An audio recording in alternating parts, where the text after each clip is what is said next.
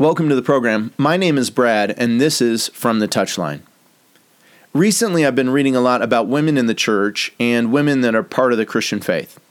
As a father of 4 daughters, I think there's been this emerging interest in me to find strong, faithful women that might serve as an example to my girls.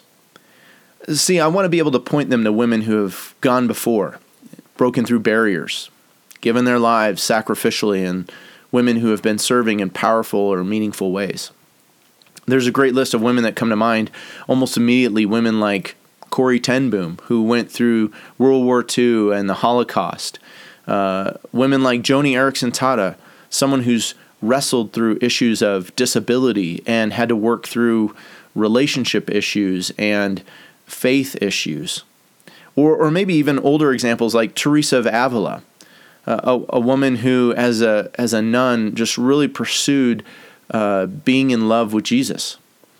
Rahab, a prostitute from early biblical times who hid the Israelite spies as they were scoping out the land. Or Deborah, one of the judges who really led a nation when no men would step up and lead. And these are just a few of the names. Well, recently I came across this great quote, and I've been reflecting on it. It came from this really unusual source. It was a desert mother. Now, if you don't know anything or have never heard of the desert fathers and mothers, these were people from the Christian tradition who got tired of the modern-day rat race, and during the 4th and 5th centuries, they headed out to the desert to try and work out their faith and work out what relationship with God looked like. And so they kind of abandoned the world. They abandoned wealth and prestige and positions and all these different things so they could kind of go out and really learn from God. Now, some criticize them for being reclusive. Some are critical that they lived like hermits, and this behavior, they kind of felt like they were pushing other Christians to be like this. But if you read their writings, there's really some profound wisdom in what they learned about themselves, what they learned about others and their faith and their relationship with God. Some of them did gain sort of the celebrity type of status, which, again, leads to more criticism. But they had throngs of people that would come out and just want to get a word of wisdom and get a word of advice. And it wasn't as though these desert fathers and mothers said, "Oh, come and everyone join us and this is where we should be." Oftentimes they would give them wisdom and send them back into their context, back in the city or the families or the places where they were. And there was this new sort of vibrancy to Christian faith, I think, that came from the desert and fathers and mothers. But criticisms and legends aside, one well-known desert mother, the one that I've been reading, Amma Syncletica of Alexandria, was known for saying this particular statement: "Those who are great athletes must contend against powerful enemies." Let me say that again. Those who are great athletes must contend against powerful enemies. Now, what a great question. As a chaplain in professional soccer for so many years, I think this is going to be one of the great questions I ask some of the people that I work with. Consider for a moment, especially if you're an elite footballer or elite soccer player, who is the most powerful enemy you've ever had to contend with? Now, if what came to mind was a rival you had to go up against, a rival team, a rival player, or maybe as you were thinking, you thought of a teammate who plays in front of you, someone that you're competing for a spot with, that's certainly one level of understanding this question. Some of you, though, if you think through who's the most powerful enemy I've ever had to face, maybe you thought of a different adversary, a different opponent. Maybe it was a manager or a coach who wouldn't let you get a sniff of playing time. Maybe it was an agent who used and abused you. Or maybe it was a family member who was an emotional and physical abuser. Maybe that was your most powerful opponent or enemy. Maybe some of you, those that have done more self-introspection and reflection, you might have answered the question differently. Maybe the most powerful enemy was yourself or something from within. Maybe some demon that you've had to face. Maybe it was alcoholism or depression, perfectionism. Maybe it was wrestling with some part of your sexuality, or maybe 100 of other things that might be related into personality or family dynamics or family history. I wonder, if I frame the question this way, who are the most powerful enemies from within and without that you've had to contend with? How might you answer the question then? Think about this. Think about some of the other enemies that exist in and around soccer. There's enemies like financial temptation. There's enemies represented in bullying that happens and goes on, in racism. There's tons of issues around self-identity and worth.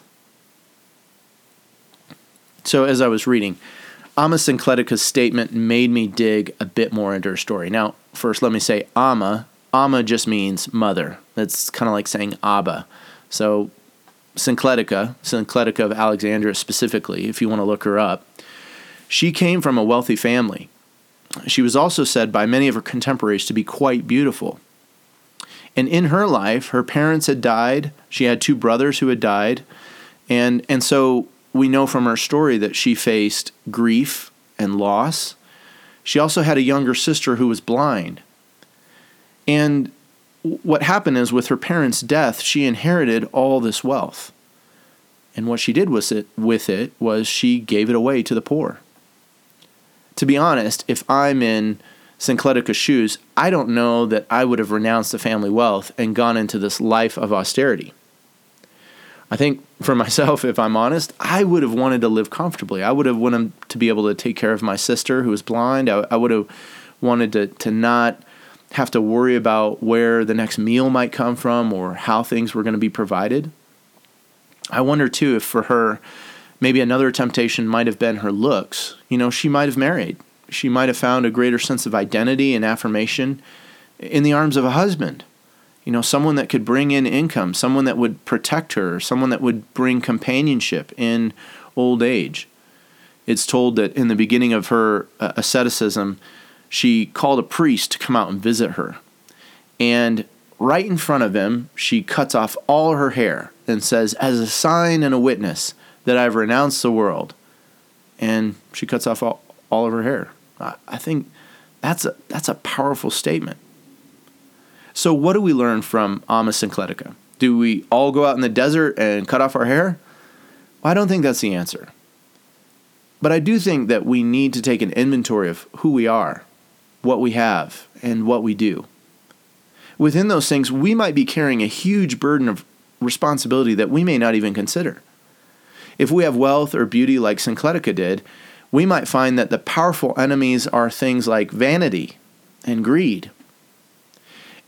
On the other side, if we're great athletes, kind of as she mentioned, we might find that the powerful enemies are ideas that maybe we're impervious to death and disease, or maybe that we have strength and we have power and we don't have need of other people or even of God.